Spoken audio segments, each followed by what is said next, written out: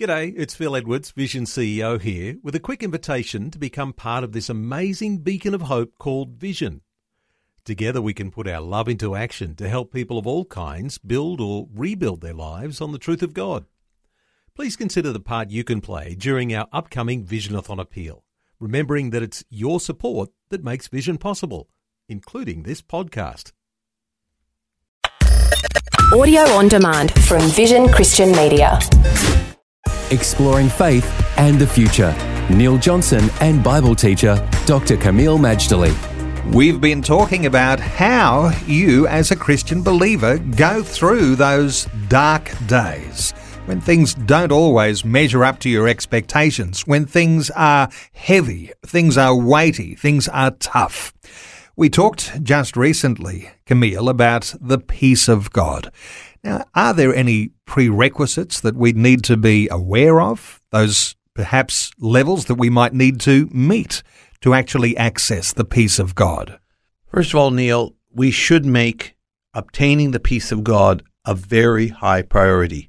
It's amazing what you can accomplish in life when you are peaceful, how much you can enjoy life when you're peaceful, how it even protects your health and spiritual and mental well-being when you're peaceful. So it's a worthwhile goal.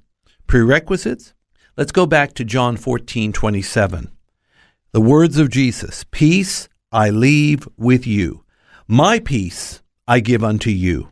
Not as the world gives, give I unto you.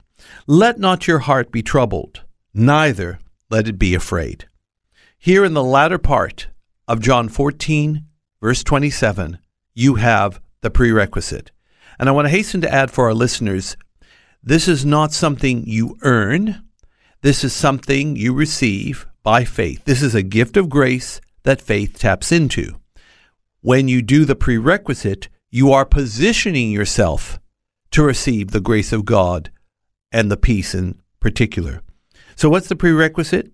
This is the command, to let not your heart be troubled, neither let it be afraid. In other words, this is the command of God, and we make a decision to obey it. It may not be easy in the natural. In fact, it won't be easy. But who said you have to do it in the natural? This is an offer in grace, and when we humble ourselves and obey, God gives us the grace to say no to worry, say no to anxiety, say no to fear. And once that happens, the peace begins to flow like a river. Do you think, Kameel, this is most meaningful for a person who is at the end of their tether? The weight is too difficult to bear. The darkness surrounding is so dark. It's a point where you need to have some relief. And so therefore, for people who are at the end of their tether, to be seeking after and to receive the peace of God is something that may be the trigger for saying, it's enough of me, now it's up to God. There's an old maxim, Neil, that says the same sun that softens the butter hardens the clay. Adversity can have diametrically opposed effects on two different people. One gets bitter and the other gets better. I would say whether you're at the end of the tether, the beginning of the tether, in the middle of the tether, or everything's just fine for the moment, we all need God's peace. Because if we're not peaceful on the inside, then the smallest kind of ruffle can cause us to collapse. When we are peaceful on the inside, we're also strengthened on the inside.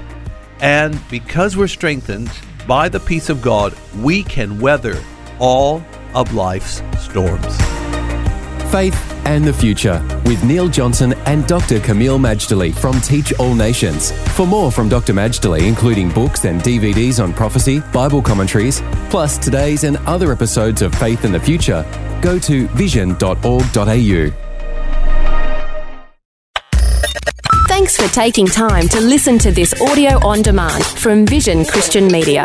To find out more about us, go to vision.org.au.